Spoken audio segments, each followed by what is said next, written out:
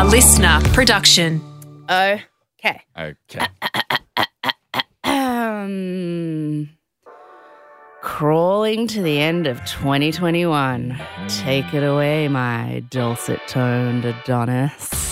Hello, lovers, and welcome back to Just the Gist, a weekly-ish podcast in which Rosie Waterland and I, Jacob Stanley, give you just the gist of what you need to know about a story we think you'll find interesting enough to share at a dinner party. And it's one of our final tales that we're telling for 2021. Oh, I know, that sounded like there was too much of a drawn out. It was like one of our final tales that we're telling.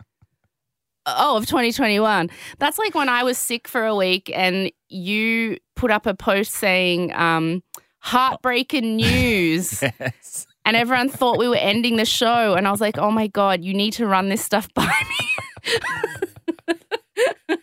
I thought people would read the caption before they jump to any conclusions. No one reads the caption. Please. We had to take that post down. Please. It caused too much panic. I know.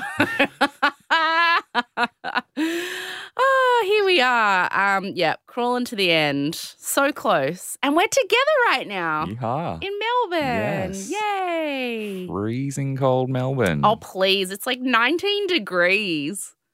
You know how I feel about temperatures in the teens, especially at this time of year. But it's lovely to be here and wonderful to be in the same room as you. Yeah, it is really We nice. had a fun night last night. We did. We were meant to go see this movie, but then we went to the pub to get a few drinks first, and when it was time to leave to go to the movie, we were like, do you just want to stay here and drink? So that's what we did. And it was fun. Mm-hmm. And then we watched Succession finale. Oh. Which was my second time and your first time. Mm-hmm. So I was doing that annoying thing where I'd seen it, so I kept stopping it to like talk about things that were coming up or that were happening. And you kept staring at my face to see my reaction whenever there were major moments coming up. So it took us like 2.5 hours to watch it. But a 1 hour episode. It's so good. If you haven't watched Succession Season 3 yet, or Succession at all, you have to get on it. I only got onto it this year and so glad I did. I can't believe you only started this year. I don't know what I was waiting for. I don't know what stopped me. You never listen to me when I tell you to watch things. You never listen to me. I add things onto the list, but then I just never quite get around to them. I tell you, have you watched Pen 15? Not yet. Have you watched Made? I haven't watched anything in the last week. Oh, yeah, you haven't watched anything. Except the Succession finale. That's right. Oh, well, still. It's nice having you here because Caleb's at home in Adelaide for a couple of weeks. So I had like 3 nights to myself in the apartment and that was like quite enough for me. And so now you're here to take over. And it's probably no substitute boyfriend. Well, it's no coincidence that I constantly mix up the two of your names. Jacob and Caleb. It's just they are quite but I constantly call each of you by each other's names. Well, they're basically the same syllables and just jumbled around letters. So. And then he went to Adelaide and it's like you grabbed the baton and now it's your leg of the race. And then soon I'll go home to Sydney so then my family will take over and yeah. We're all co-parenting you. We're all co-parenting Rosie. Okay, time for breaking news. Breaking news. I got the scoop, I see. Extra, read all about it. Breaking news. It's coming down the wire. I took a couple of real deep breaths in that one like I was barely going to make it. Some weeks I think, should we just pre-record that so I don't have to do it fresh every time? But press a button like woke moment. Oh, yes. Well, that's what we need to talk about. The SATC, Sex and the City reboot, or what would you call it? Like relaunch, reunion, fantasy. All of those things. And just like that came out. The first 2 episodes at this stage have come out. And what do you think? Big died on a Peloton. Oh, spoiler. Come on. It's been a week. Yeah. It's on you if you don't know that by now. And Rosie called it. I called it. I was messaging Jacob while I was watching the show. And I was like, oh, my God, I'm watching and just like that. And then I said, I'm pretty certain Big's about to die on a Peloton. And 10 minutes later, I was like, he died on the Peloton. The Peloton killed him. And you ruined that surprise for me. I haven't seen it yet. Oh, sorry. But everyone knew he was going to die. It was like, it was in the news leading up to it for weeks. Yeah. But I really want to talk to you about the ad that Peloton made in response in less than 24 hours. Genius. So as soon as Big died, he is riding on his Peloton, which I don't think it's as big in Australia as it is in the US, but it's basically an exercise bike that you buy, and it has a built-in like computer, and you stream in live with instructors to do biking classes. And those instructors have, become famous across the world in their own right because people have certain instructors that they really love, and the instructors really interact with the people in their classes. And it's a bit, I've heard that the Peloton community is a little bit cultish, a little bit. Yeah. So people who have a Peloton are obsessed with their Peloton and being part of their online classes. And obviously during COVID, that went gangbusters because no one could go to the gym. So it was like having a gym at home. And so anyway, Big goes on the Peloton, and there's so much obvious foreshadowing in the episode. Like, he talks about needing nitroglycerin tablets for his heart. He talks about how he's only allowed one cigar a week because of his heart. Carrie's putting salt on the fish, and he's like, not too much salt, my heart. And then they're meant to leave to go on a weekend break, and she decides she has to go to Lily's concert. What's her name? Charlotte's daughter's concert. And so it's like she was meant to be with him, but then she wasn't. And as she's walking out the door, he's like, I just wanted to get a last look at you. And she's like, ah. And so it's like, it was just so obvious he was going to cock it. He does this massive session on the Peloton, and then he has a heart attack in the shower, and Carrie runs in and sees him there, doesn't call 911, just runs over and like weeps, holding him in her arms. And he's still alive. His arm is moving. He's reaching up to touch her.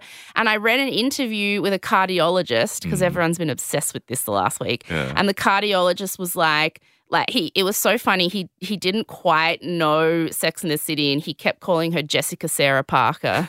But he was like, as a cardiologist, I can tell you that it is absolutely her fault that he died. And had she called 911 straight away, given him a nitroglycerin tablet, which she talked about before, so she knows he has them, and started immediate CPR, which if your husband has a history of heart problems, you should know how to do. He was like, he would have lived. Yeah. There is no doubt he would have lived. Instead, she just sat in the shower screaming. Yeah, that felt really sloppy. It was dumb. And really frustrating. It was really dumb. Yeah. So anyway. But it's in character as well, because I've always found Carrie frustrating and completely illogical. Oh, she is. She's a completely insufferable, annoying person. Maybe that's why Samantha effed them all off. I'm going to keep watching it, but still. Okay, next. Okay. You're going to like this. You know how I like to read you funny things off the internet? An engagement notice was going around this week, and it is like the ultimate petty engagement notice of revenge. Do you want me to read it to you now? Yes. Wouldn't it be funny if you went, no thanks, next? I'll pass. Okay, so Dr. Matthew Johnson and Miss Jennifer Bear Cullen are pleased to announce their engagement to be married in February 2022. And then it just goes into some details about so-and-so was born here and born here, blah, blah. Colton Cullen, the son of the bride, is delighted to share in this miracle of love and devotion he's witnessing for the first time in his life. He would like to thank his stepfather for the genuine loyalty, honesty, and protection that neither he nor his mother have ever known before. As a diamond is produced only under intense heat and pressure, Jennifer's beauty derives from enduring decades of narcissistic attempts to defeat her virtue and crush her spirit. These sociopathic attacks backfired. Matthew is ecstatic to be the only man adequately equipped to satiate Jennifer's long unsatisfied yearning for romantic attention, affection, and love. Similarly, as gold is refined only through intense heat and flame, Matthew's strength of will derives from enduring decades of pathological contempt, deceit, and hypocrisy. They failed to break him. Jennifer is overjoyed to finally provide him with the unconditional love, undying respect, and gratifying intimacy like no man has ever experienced. To put it simply, they won.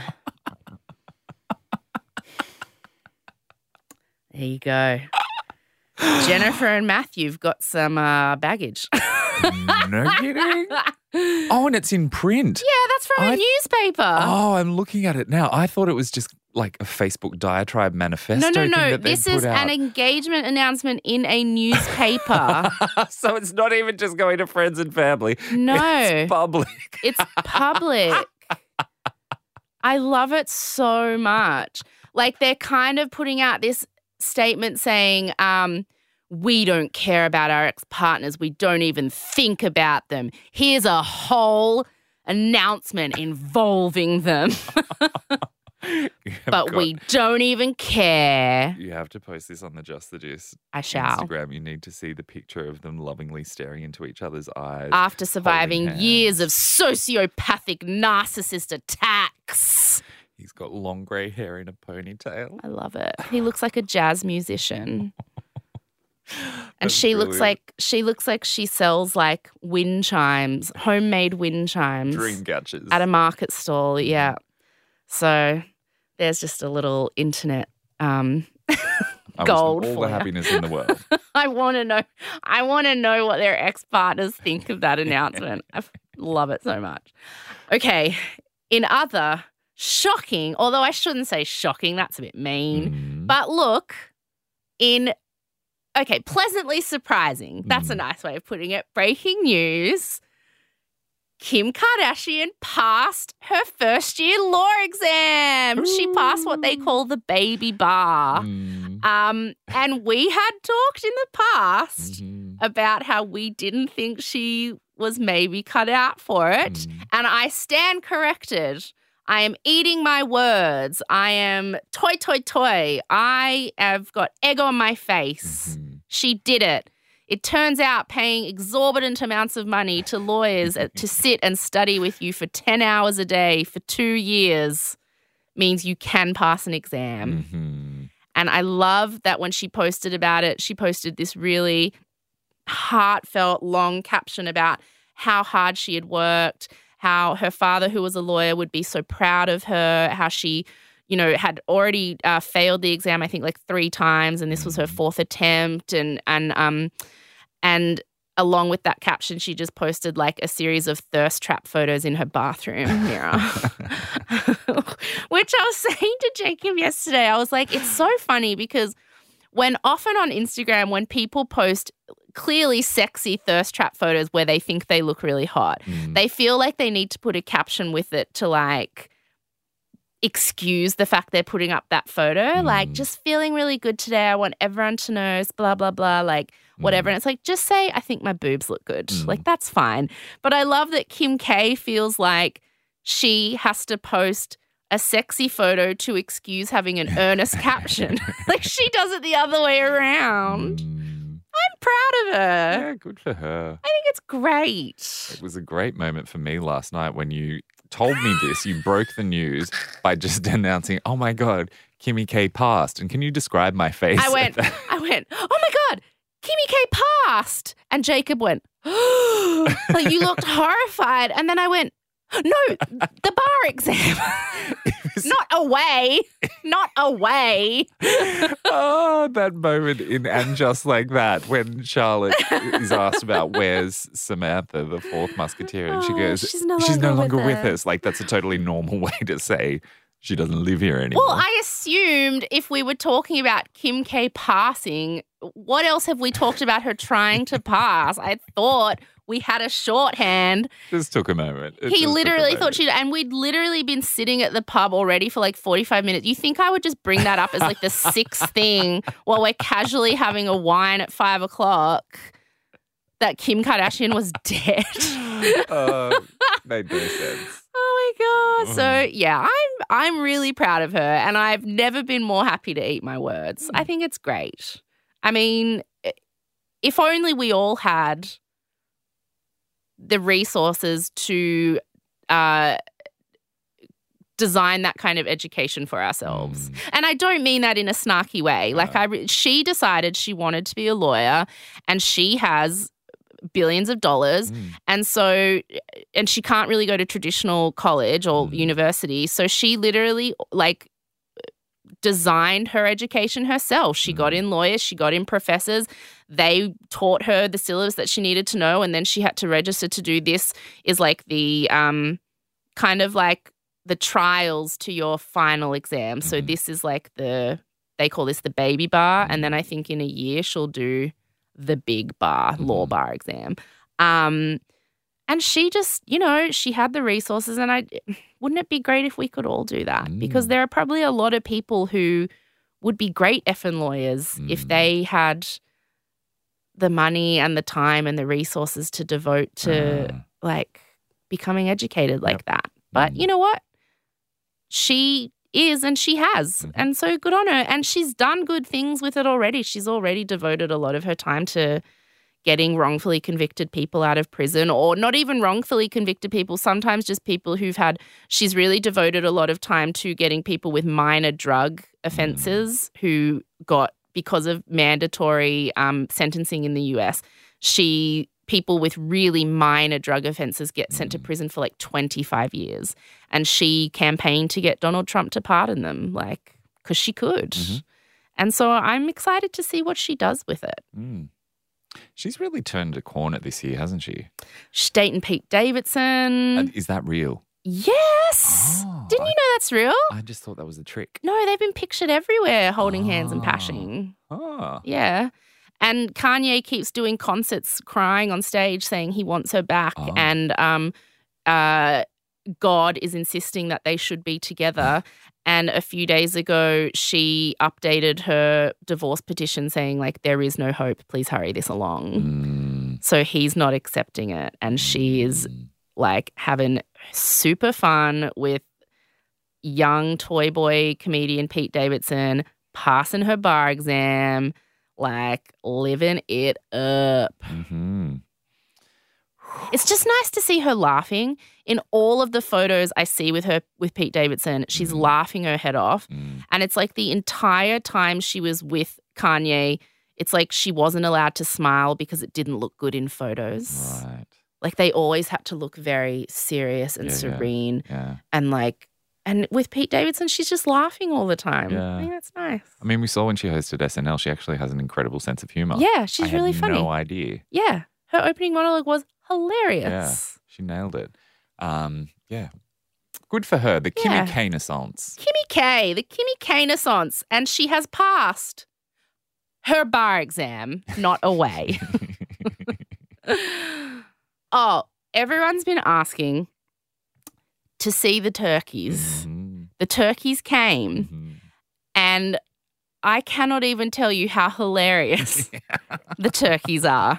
Starting with the size, which was not what I was expecting. Smaller than a postcard. Also, it's not 3 turkeys. It's a turkey, a peacock, and like a chicken. So I just very drunkly yelled at the woman on the phone, I want the turkeys! Spare no expense! And it's not. And it is literally, I thought it was going to be like an A3 sized artwork, and it's smaller than the palm of my hand. I'm telling you all of this because I know my very supportive of my career boyfriend Caleb doesn't listen to the podcast. And I can't show you a picture of the turkeys until I give it to him for Christmas because he doesn't know it's arrived yet. So it's going to be a surprise. But as soon as he opens the present, I will post a photo on Christmas Day of the turkeys that I bought from a dodgy art auction on television at 2 a.m. I gotta say though, the thrill of being part of an art auction, it's like, it's like I'm in the art world now. I'm in it. You're hooked. I'm hooked. They've got you in. I bought the turkeys for an amount of money that still makes me feel like anxious and sick in my stomach. But it was funny. And I got to say, the thrill when your bid wins, which quickly turns to, wait, how much did I just agree to pay? Is it's a feeling. It's a feeling. I'm worried that this is a gateway drug and you're going to develop a little problem and I'm going to have to launch an intervention at some point to stop you buying these first edition postcards. First edition. What did they call it again? An exclusive something, etching something. And then they just very quickly put the word print in there, which is basically like you could have just printed this yourself off the internet. Yes. Although it's in a nice frame. Beautiful frame. In a nice frame. And it came all the way from America. From America, yes, I think. So between postage and the frame. I, in Melbourne, talked to a girl in Atlanta who herself was from Ireland. And the auctioneer sounds Australian. So it's all, you can't tell what's going on. Oh, man. It's a dodgy operation. But I love the turkeys or the turkey and other birds that you can barely see because it's so tiny. So money well spent. Live show. Yeah. They're on sale. Selling very quickly. And they're selling very quickly. Sydney first show already sold out. So they've added a second Sydney show. It's looking like a couple other cities will sell out pretty soon too. So if you want to get tickets, get in ASAP. Good Christmas present for your loved one who already owns a Segway. Get them some Just the Gist tickies. And we've only posted the capital cities, but there is going to be a regional leg of the tour where we're going to go to other smaller places. They're just still dotting all the I's and crossing the T's of that. So we just haven't announced those places yet. But coming soon. And they do listen when you hassle them because there's a few places we've missed and people on Instagram have gone nuts demanding we go there. And our tour manager has looked at that. So we don't really have much control over that. Like they just, because they do all the organising, we just turn up and make fools of ourselves. So yeah, if you want us to go somewhere, put it on socials and make some noise about it. Put out the gist signal. But then you have to promise you'll actually buy a ticket. Yeah, if we organise a show somewhere and then none of you buy tickets, we'll be in so much trouble for like demanding our tour take us there. So buy tickets. Okay? And Jacob is actually partly here in Melbourne because we have a lot of detailed rehearsal to do. Can't give you much more detail than that, but it involves a lot of dance moves. The process has begun. The process has begun. So you're going to be seeing a scene is all we're saying. So get your ticks ASAP. We're really pumped. It will be quite a display. It will be quite an undignified display. And we have been reminded that we did promise last week at every show, Jacob and I are going to have for sale a single original artwork from each of us because we would like to see how much part of the art racket world we can get people to pay for that piece of art. Art is only as valuable as people are willing to pay for it. That's right. Because you know my favorite saying, what is art? I wonder what we'll draw. Paint. We'll keep it a surprise. We'll keep it a surprise. Okay, so that was breaking news. Okay, so in 1978, 18-year-old Dorothy Stratton was flown to Hollywood by Playboy magazine after her boyfriend had sent in some pictures of her. Less than 2 years later, shortly after being named Playboy's Playmate of the Year, Dorothy was dead. This is just the gist of the murder of Dorothy Stratton. Ooh. Yeah. Dark?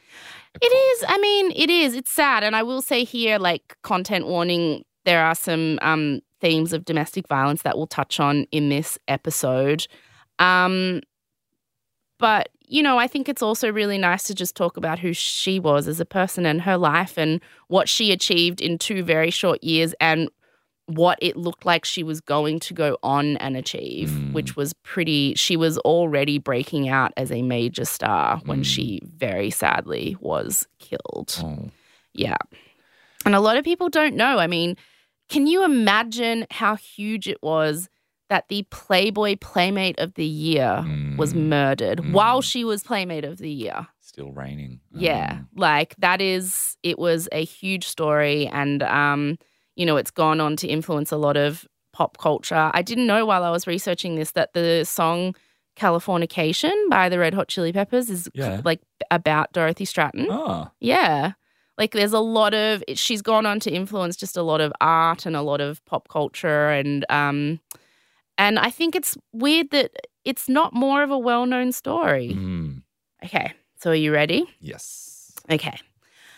In 1977, in Vancouver, Canada, Dorothy Houtstraten, her name was Houtstraten, is an unbelievably beautiful and massively shy 17-year-old. She's going to high school and working part-time at a local Dairy Queen, which is like a fast food ice cream place in the US, to help her mum pay the bills. She has a little sister who's 8 years younger than her, so her little sister's 9 years old.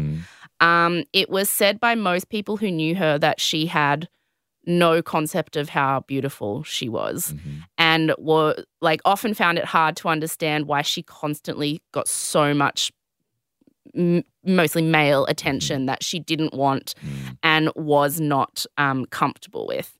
Do you want to look at a picture of her now? Yeah, sure. And I want you to describe to people just how gorgeous she is. So here, have a look at these. Oh, okay. So very much Farrah Fawcett vibes. Yes. She's got blonde hair that's sort of feathered out and quite kind of buffy. Just tall, statuesque. Slim, beautiful smile. Yeah. Just looks like a movie star. Just looks... Daryl Hannah. Very Daryl That's Hannah-esque. the closest, yeah. I'd say. Yeah. She's just the kind of person who is otherworldly beautiful. I remember when I worked at the cinemas on George Street while I was at uni in Sydney, we did all the premieres. And so we would see very famous people all the time. And there are some of those people who you immediately understand why they're movie stars. I remember serving Cate Blanchett and just, she's like an alien. She looks like an alien.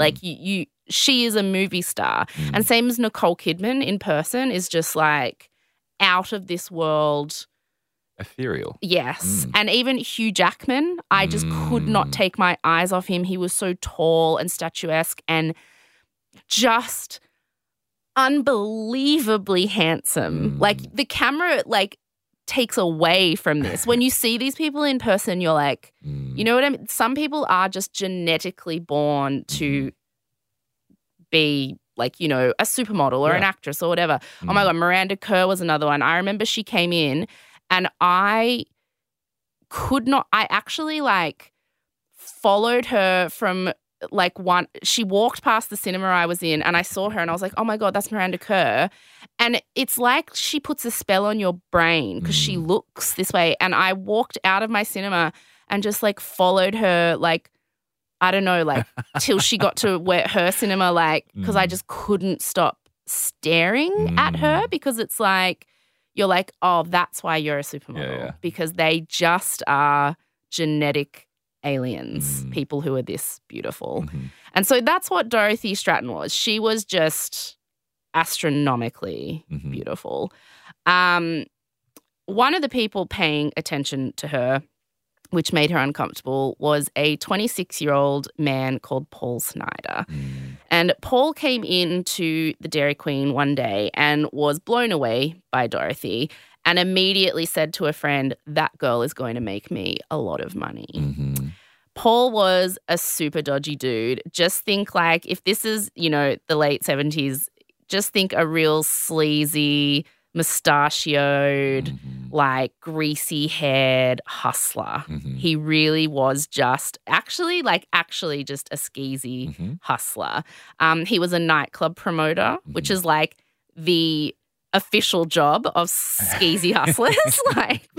And it's also widely believed that he was a pimp on the side. So he would often find attractive girls in town and act like he was dating them, but eventually manipulate them to the point where he would get them to have sex for money, and then he would keep most, if not all, of that money. So he was a really dodgy guy who kind of uses women to make a living, mostly.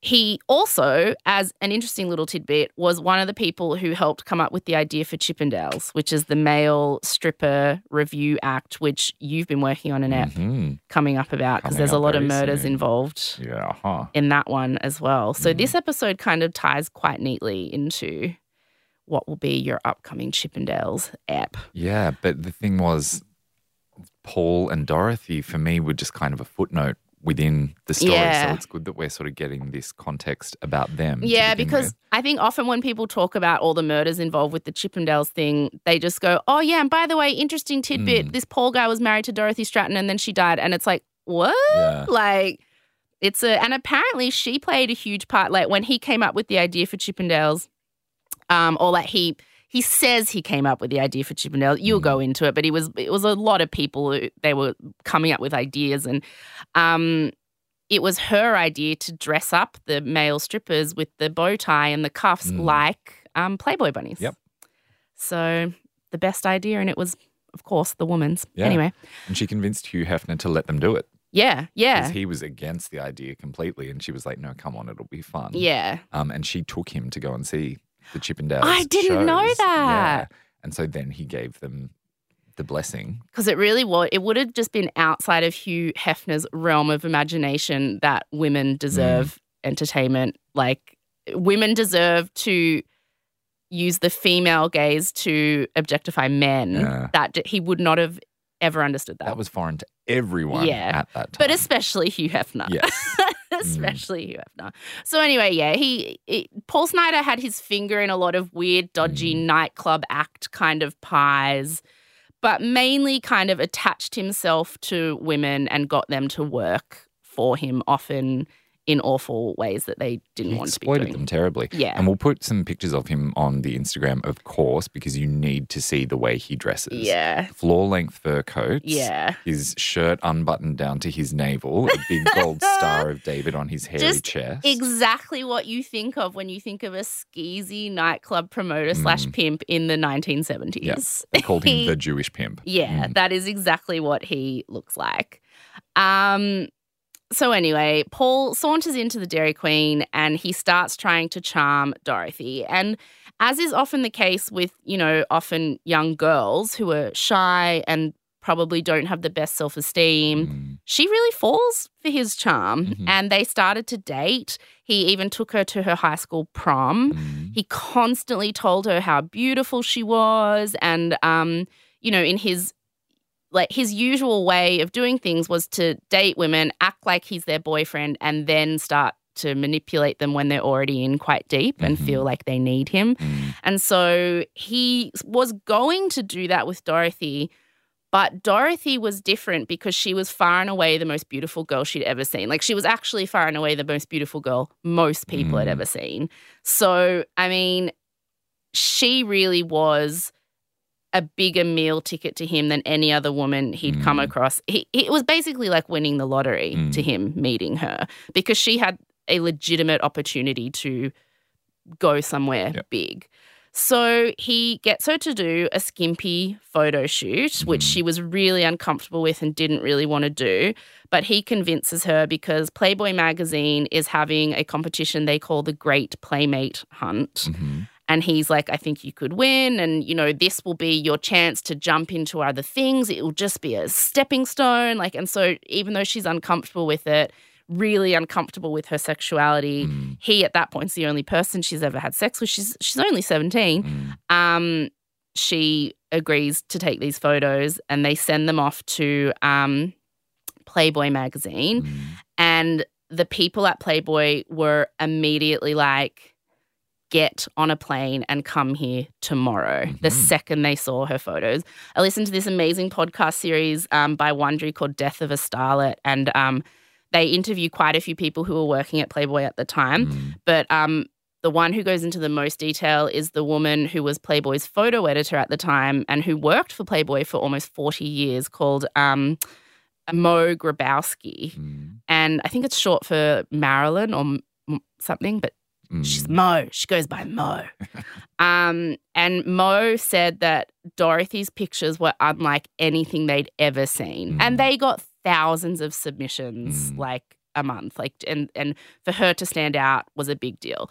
So they get her on a plane ASAP. By this point, it's 1978, so she's finished high school, but she's still like only just turned 18, which isn't old enough to give permission to pose for Playboy. So she has to get her mother to sign a permission slip for her to go and do a naked photo shoot. She flies out there by herself. It's the first time she's ever been on a plane. She lands in LA, gets picked up in a limo, which takes her straight to the Playboy mansion where she meets Mo in an office. And Mo just says, basically, we're going to take some test shots and see if what you sent us is something you can replicate, like if we'd want to work with you. So they took some test shots and she said, well, you can go home now and you'll hear from us. Lots of people at the time who met her then described her as like a woman child, which is just the perfect combination for pervy men. It's like you're the Madonna and the whore. Like she had no concept of how sexy she was, but she absolutely had a body that men were desperate to have sex with. But she was still so wide-eyed and innocent and vulnerable. And it's like she's sexy but doesn't really know that she's sexy, because heaven forbid a woman know that she's sexy and own her sexuality and be confident in it. It's like men find that, or men did, and particularly in the Playboy universe, found that kind of a turn-off. They just wanted someone who was sexy but who hadn't been ruined. So she kind of had that perfect innocent combination. An innocent young girl who just doesn't realize that her body is out of this world. So that's a quality that is very difficult for them to find. And they often try to create it in the pages of Playboy, but she actually has it. So she gets down to the final two of this Playmate hunt, the prize of which is a centerfold photo shoot. But Hugh Hefner and Mo decide not to make her the winner, even though she was clearly the winner. They decided that they don't think she's ready to handle the press side of things at this stage, because she's so young and naive and so shy, and winning this competition would mean you'd have to do a lot of press interviews and a lot of radio and TV and be the face of Playboy for a while, and they just didn't think she was ready for that spotlight. They wanted to give her a bit more time to kind of like train her up, I guess, for the job, which they were convinced she was going to get like soon. So they get her to move to LA from Canada so she can work more closely with the Playboy, I guess, kind of company as a whole, which at this time was obviously Playboy magazine. There was also the Playboy Mansion, which is where Hugh Hefner lived, but that's also kind of where the offices were. There's also Playboy clubs. And it's hard to describe what the job actually was when she was essentially a Playmate on the payroll. And all you kind of do is like be in attendance in all the parties at the mansion. She would work at the Playboy club sometimes, but she wasn't old enough to serve alcohol. So she just was kind of, her job was to just walk around and be a pretty thing in the club. She would occasionally do small photo shoots for the magazine. Sometimes Hugh Hefner would do TV specials from the mansion, so she'd be like just a girl in the background. They kind of like had her on the payroll while they were grooming her for what they were sure would be a bigger role. But to be a paid Playmate is just to kind of be a paid pretty thing. Paul comes with her. He's not going to let her go alone. They've been dating for about a year at this point, and he's convinced that he made her at this stage. He's like, it was my idea to send in those photos. Like, I discovered her. So he starts calling himself her manager. He starts taking all of her money. He starts turning up at the Playboy parties where everybody just thinks he's a massive loser. Like, when we put up photos of him, you can just see he's such a poser. He's He's not a legitimate person. So he would zoom in on the crotch. Yeah, he wears the tightest pants in the world and he dresses to the right. He really does. And he wants everyone to know it. And he would go to like these parties and he would literally like go up to Hugh Hefner and start talking about business deals like they were equals. And Hugh Hefner would just be looking at him like, who the F is this loser? Like, how did he get into this party? And he would also openly make out with other women at the parties. Oh. Like, he didn't give an F. He was just such a pervy skis. And he would often try and turn up to the mansion without Dorothy and just tell the bouncers at the door, like, I'm here to see Hef. It's Dorothy's manager. You know, like, Hef will know. And Hef was like, tell him to get lost. Like, it actually got to the point where he was banned from the property unless Dorothy was with him at all times. Oh. So, I mean, they know that Dorothy's going to be something special, and that's the only reason they're putting up with Paul, because he's her boyfriend, and she tells everyone, you know, I'm so lucky to have him, as is often the way with women who are with quite abusive, controlling men like this. She's convinced. She believes a lot of what he says. You wouldn't be here without me. I'm the one who made all this happen. And she's also like shy, just 18, and in a new place, in a crazy new world, and Paul's the only person she knows. Yeah. So, of course, she wants to, like, stick with him. During this time as a paid playmate, which I still just find the most bizarro job, there's actually a really fascinating article you can read. I was listening to this podcast series about just Playboy in general. And Gloria Steinem went undercover as a playmate. Get out. Back even earlier than that. She did it like, I think, in the late 60s. Yeah. And she worked there for like, I think, about a month and wrote a scathing piece about what it was like and how the women were treated. And because Hugh Hefner made this huge deal about like, no, I'm empowering for women because I'm allowing women to be sexual. I'm allowing everybody to embrace their sexuality, which after the very tightly wound period of the 50s and 60s was something people were desperate to do. And he was like, I don't think there's anything wrong with women embracing their bodies and using their bodies to their advantage. And yes, like from a simplistic standpoint, that is all positive, that is all true.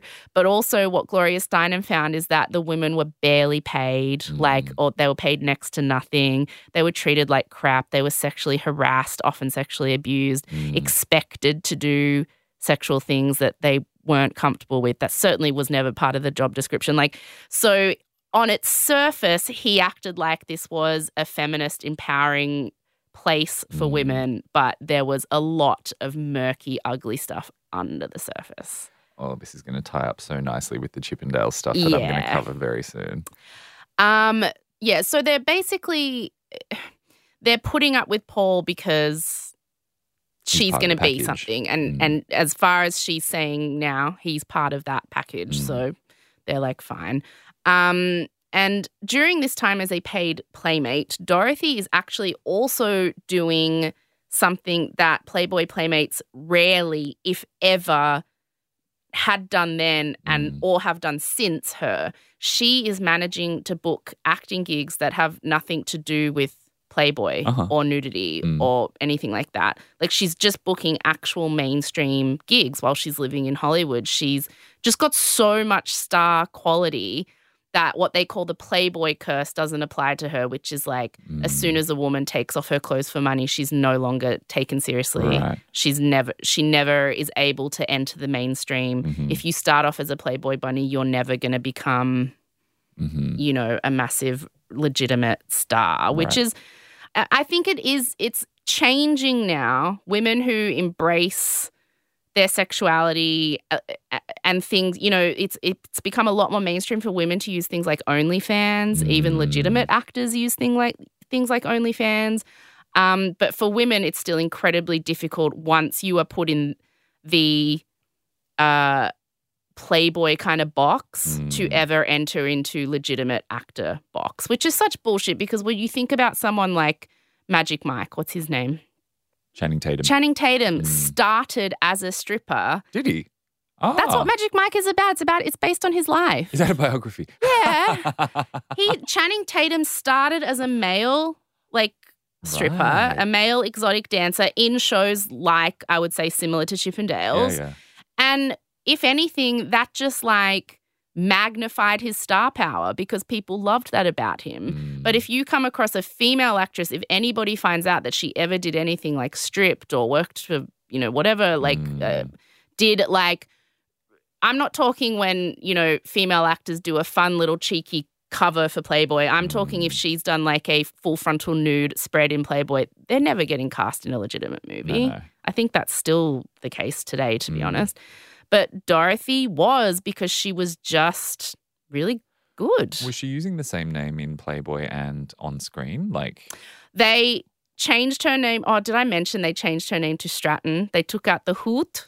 Oh, no. So when she came to Playboy, they were like, Hoot Stratton is not sexy. Okay. So they changed her name to Dorothy Stratton. And she's using the same name across the board. Okay. She's getting auditions because of her. People are seeing her from Playboy and in Playboy stuff, and she's getting legitimate auditions. She's getting little TV shows. She's on what is it called? Fantasy Island, and like shows like that. She gets actually the lead in a film. It's a satire of Star Wars called Galaxina, and she plays Galaxina. And so she's getting all these for someone who just got to Hollywood, she's booking a lot of work and doing really well. And Paul is starting to freak because, like most abusive partners, the more successful and independent their partner gets, the more they worry that that person's going to realize they don't need you anymore, and then you will lose your control over them. So in 1979, he convinces Dorothy to marry him. She confides in Mo at the time that she doesn't really want to do it, but she's a really lovely person and she feels like she owes him for everything he's done to get her there. And she also said to Mo, I just didn't want to get into an argument about it. So I just did it. Fuck it. How bad could it be? Yeah. Classic line from the finale episode of Succession. Hugh Hefner also tries to talk her out of it, but she goes through with it and marries Paul Snider when she's 19 and he's 28. Hugh Hefner immediately sets her up. He's like, I couldn't stop you from marrying him, but he sets her up with a business manager so that she can at least have someone besides Paul managing her money, or because mostly he was just, to be honest, spending it. And not long after the marriage, Dorothy is named 1980s Playmate of the Year. So she's done her training. They were like, it cannot be denied. You are a star. This is like the pinnacle of, this is like the Miss Universe of Playboy. She's the top of the top. They'd been getting her ready for about 12 months and they decided she was ready. So she gets a cover, you get a photo spread. She got $200,000 plus a whole bunch of prizes like a Jaguar and stuff for her house and a lot of stuff. She goes on a press tour starting with Late Night with Johnny Carson, and it is, you can watch the interview on YouTube. She's just so lovely and sweet and charismatic and just has that it factor when you're watching her. She also, around this time, meets a very famous director at one of the Playboy Mansion parties, a man called Peter Bogdanovich. So he had directed a bunch of Oscar-nominated films by the time he was 35. Age doesn't matter. Success and age doesn't matter.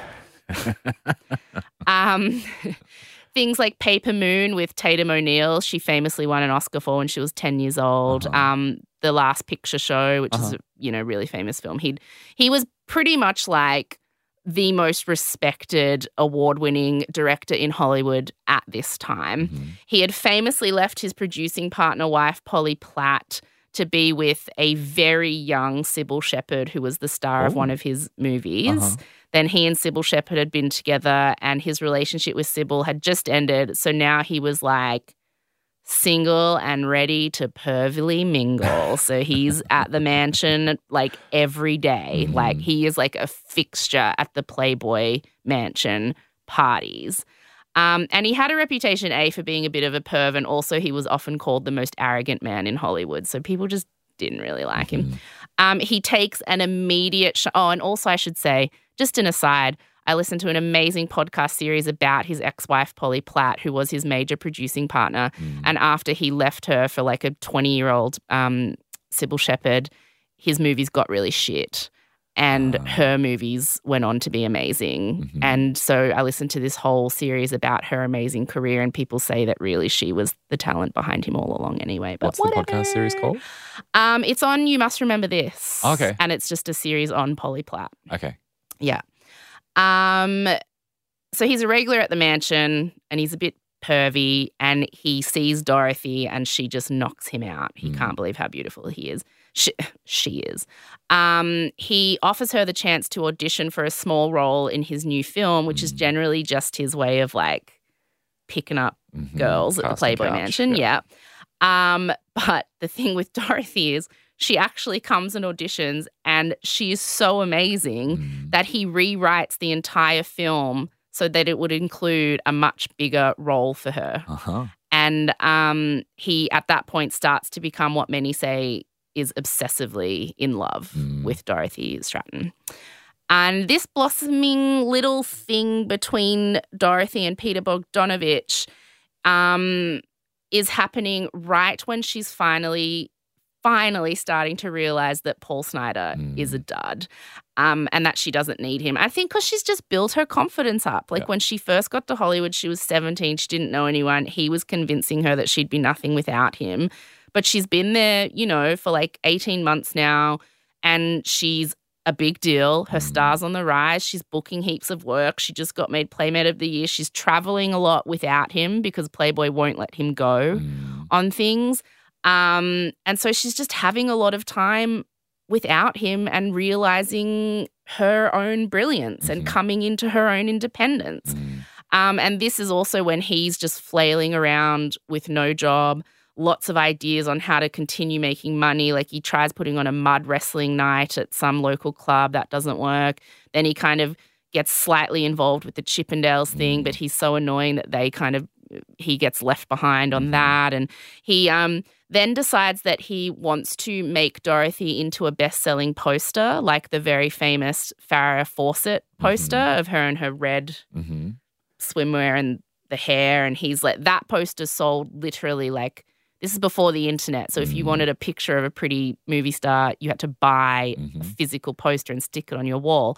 So he was like, let's get Dorothy to do a photo shoot and make just as popular a poster. So he makes her do this photo shoot. He even, when she flies home to Canada for part of the press tour after being Playmate of the Year, buys his own plane ticket, follows her there, and forces her to go around town to dodgy local nightclub doing appearances that he gets the fee for.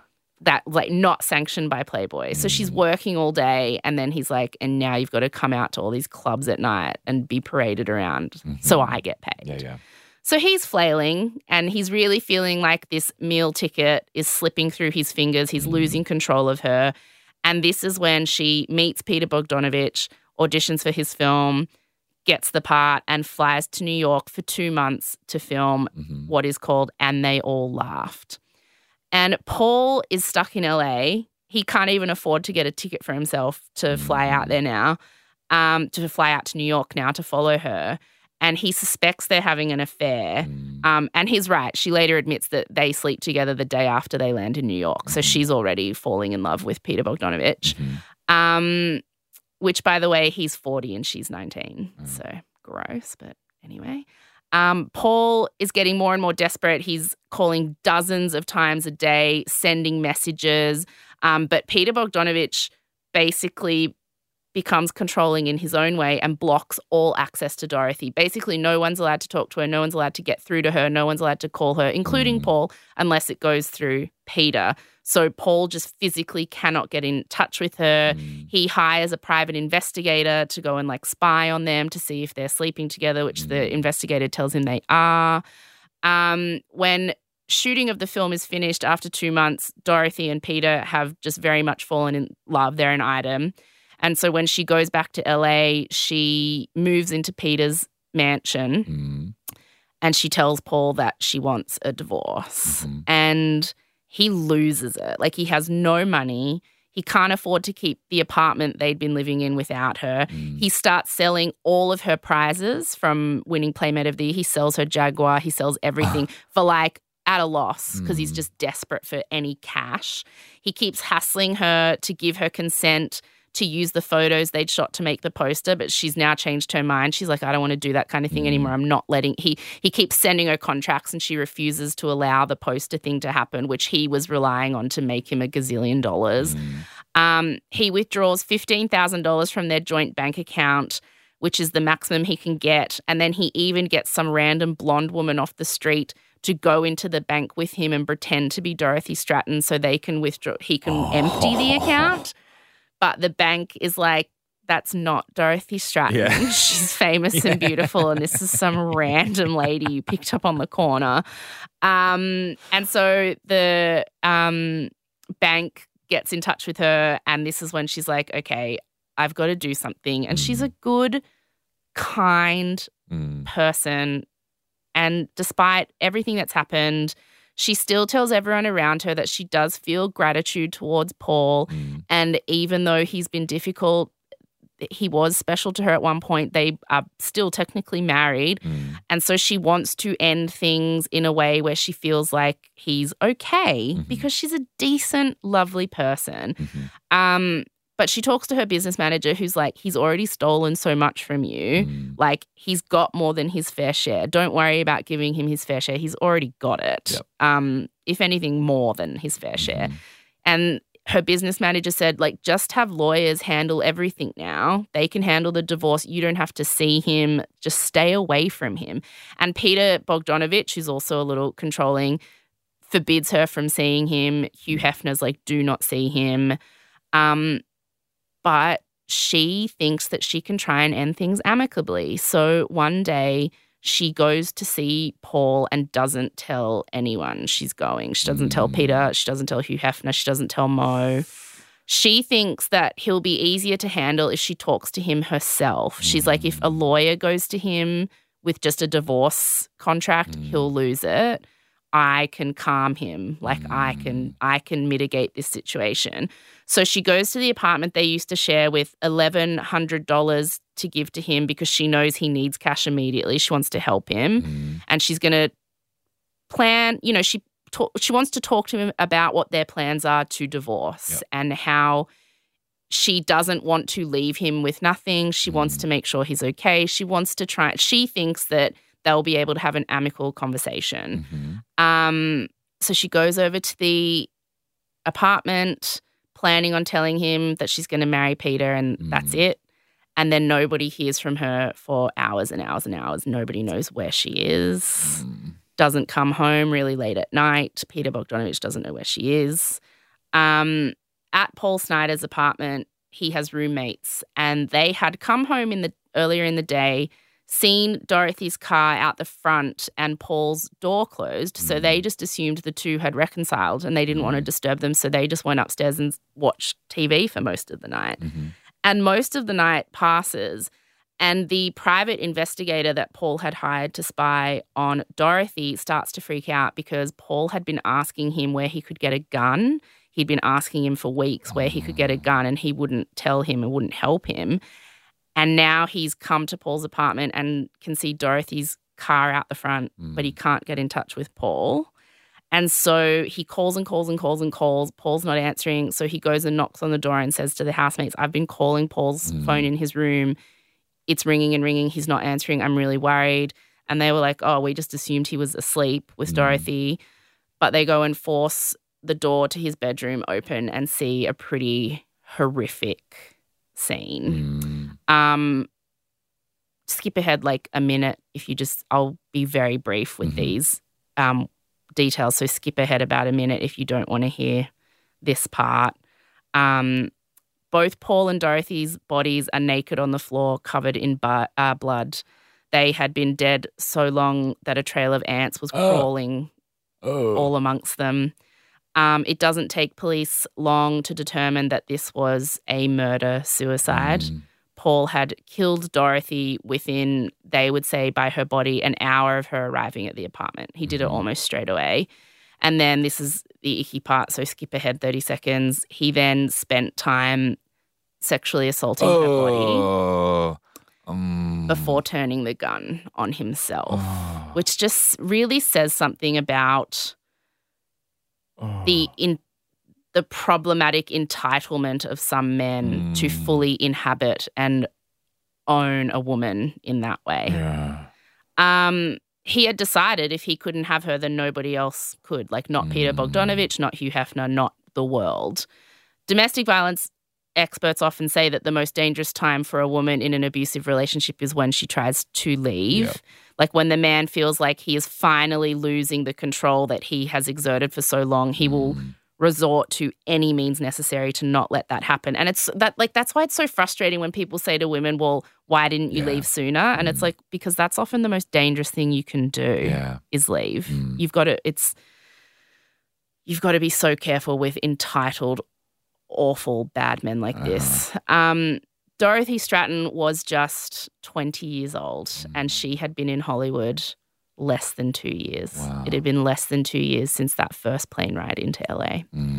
Hugh Hefner was said to be completely despondent when they called him in the middle of the night. He's the one who called Peter Bogdanovich to tell him he collapsed and needed to be sedated. And the fallout from her death was massive, obviously. I mean, she had just been named Playboy Playmate of the Year.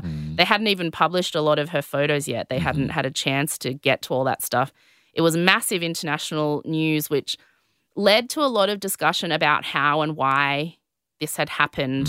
Peter Bogdanovich ended up blaming Hugh Hefner, saying that he had created a world in which men felt like they were entitled to own women, particularly playmates like Dorothy, and that Paul Snider was just the eventual inevitable end game of that entitlement over women.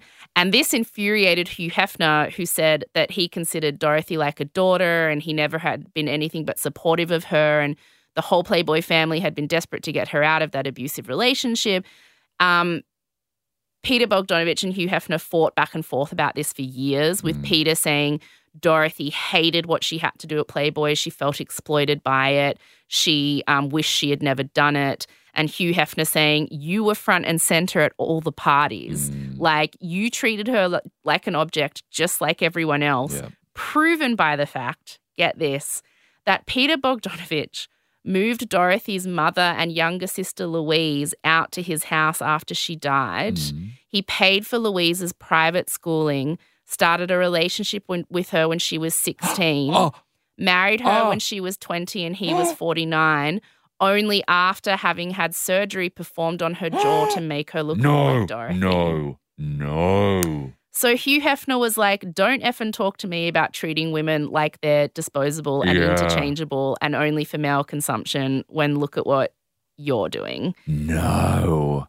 Yeah. They were married for 11 years. Yeah. And with his sort of vibes, I'm picturing like a Woody Allen, really weedy. Very Woody Allen-ish. Very Yuck. Woody Allen-esque. Yeah. I mean, despite their fighting back and forth, Hugh Hefner and Peter Bogdanovich, at the end of the day, like, I just kind of personally think Hugh Hefner, Peter Bogdanovich, and Paul Snider were just three men who all exerted control over Dorothy in different ways. They all had something to gain from her. They all treated her like an object and not like a human being in her own right. All three of them treated her badly. Absolutely. They all exploited her in different ways. Yeah. And I do think there's something to what Peter Bogdanovich said about how Playboy fosters this mentality of women being objects to own and acquire and to inhabit. And there has to be an eventual end game of that, which is taking someone's life so that you are you own them ultimately. Yeah. So there is something to that, but I think it doesn't matter how these men are arguing with each other and what their back and forth is. They all kind of played a role in her kind of downfall, I guess. Yeah. Yep. This is tragic. It is really tragic. Dorothy was buried at the Westwood Village Memorial Park Cemetery, which is, you know, the very famous resting place of Hollywood legends like Marilyn Monroe and all those kind of big stars. Playboy did a tribute photo spread to her in the next issue. Like the next issue of Playboy was kind of a tribute issue to her, but they generously left out any nudes. Mm-hmm. They thought that wouldn't be tasteful. Peter Bogdanovich's film, which they had finished filming and they all laughed, which she starred in with Audrey Hepburn and John Ritter, by the way, was not really promoted by the studio because of her death. Like they just didn't think it was appropriate. They released it in a couple of cinemas and then just quietly withdrew it, which enraged Peter Bogdanovich because he wanted the world to see. I mean, some people say it's because he wanted the world to see how amazing she had been in the movie, but other people are like, he's just angry that his movie isn't doing well. But I mean, whatever. So he, against all financial advice, bought the rights to the film back from the studio so he could promote it and release it in cinemas himself. If they weren't going to do it, he would do it, which was a bad idea because it bankrupted him because nobody wanted to see a beautiful girl playing, you know, an ingenue on screen when they knew that in real life she had just been used up by Hollywood and brutally murdered. Yeah. Nobody wanted to watch that. It's a bummer. But And They All Laughed is actually considered one of Bogdanovich's best films. It actually is really lovely. She is really good in it. Yeah. And with the buffer of time, it's become like a really popular classic. Like a few years ago, Quentin Tarantino mentioned it was one of his favorite all-time films, so that kind of revived a lot of interest in it. And she's just really good in it. And it's a small role. And you watch it and you're like, oh, my gosh, you could have gone on to be, you know, Julia Roberts. Like that's where she was headed. On Dorothy's headstone, Peter Bogdanovich had put a quote by Ernest Hemingway. And in proof that Hollywood just can't help but always be extremely Hollywood, a few years after Dorothy Stratton's death, a film about her murder was made called Star 80, directed by Bob Fosse, co-starring Julia Roberts' brother Eric Roberts as Paul, with Dorothy played by Muriel Hemingway, the granddaughter of the man quoted on her headstone. And that is just the gist of the murder of Dorothy Stratton. Ooh, very, very, very sad. Very sad. Tragic. Yeah. Yeah. And gross, like the way those men just took their chunk and she was chewed up and spat out. And then one of them wanted the ultimate chunk, an abusive, awful man.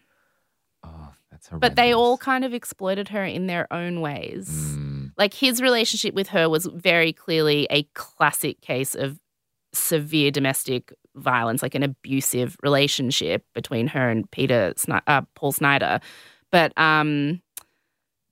you know, Peter Bogdanovich and Hugh Hefner both kind of had their own weird things there as well. So it just seems like she was exploited from every direction and she was so close to like coming into her own. Like literally from the moment she stepped off the plane in LA to when she died, it was less than 2 years. Wow.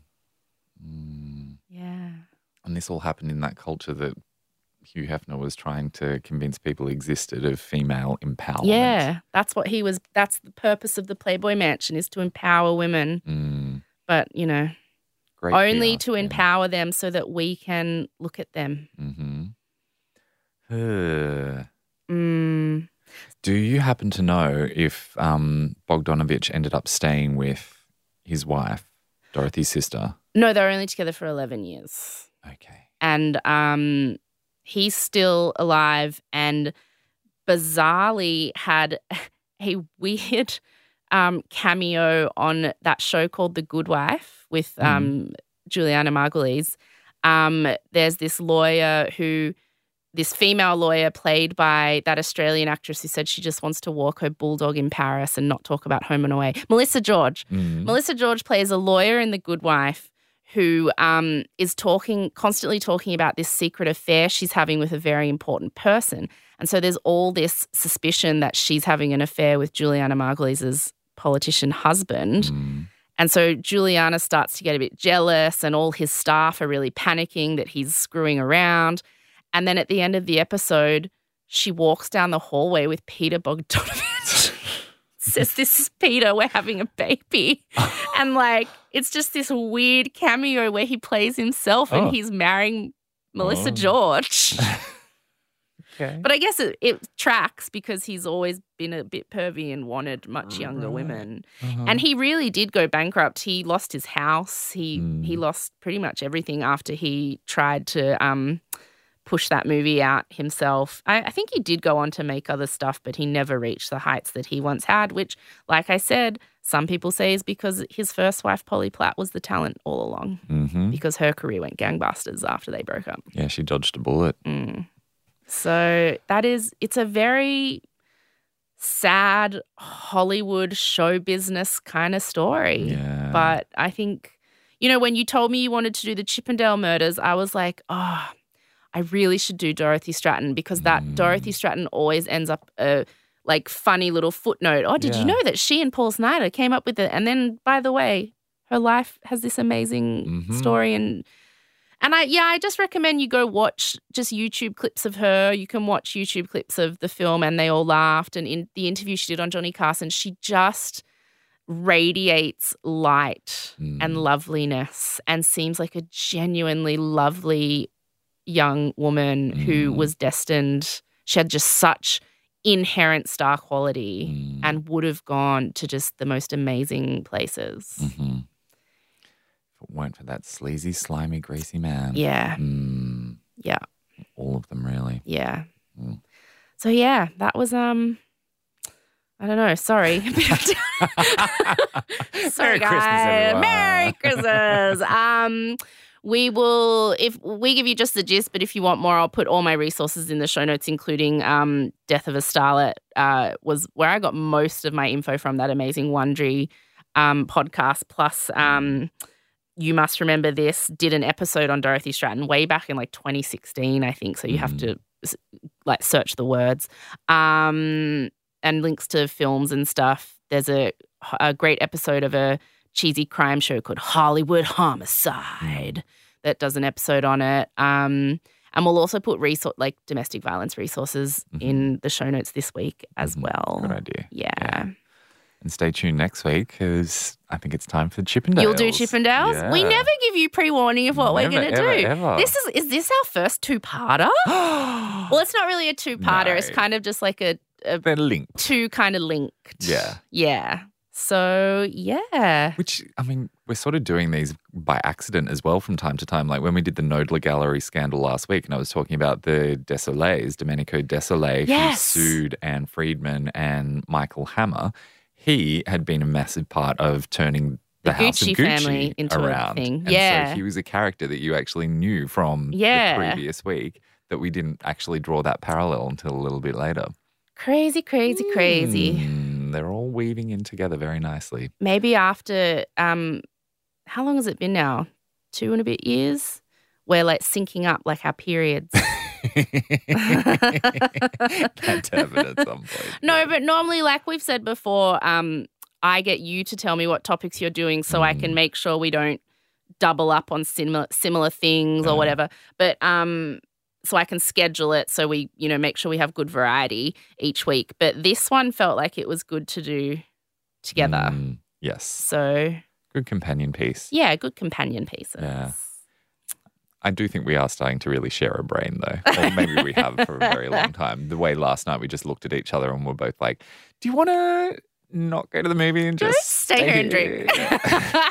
Well, if you start menstruating, tell me the date and I'll tell you if we're truly in sync. All right.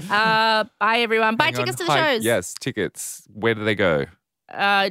Just go to the Instagram and follow the link. Just the Gist Podcast. Yeah. At Just the Gist Podcast. And follow the link or just Google Just the Gist live show and you'll find it. Figure it out from there. Wow, this is our promoter's going to kill us. That was not good. We don't know. It's in my link in bio in my Instagram. It's in Just the Gist link in bio in Instagram. I've put it up on my Facebook a few times. The link's all over the place. Yeah, you'll find it. You'll find it. Yeah. You are a person in 2021 who uses the internet. I'm sure you can find it. Okay, bye. Bye.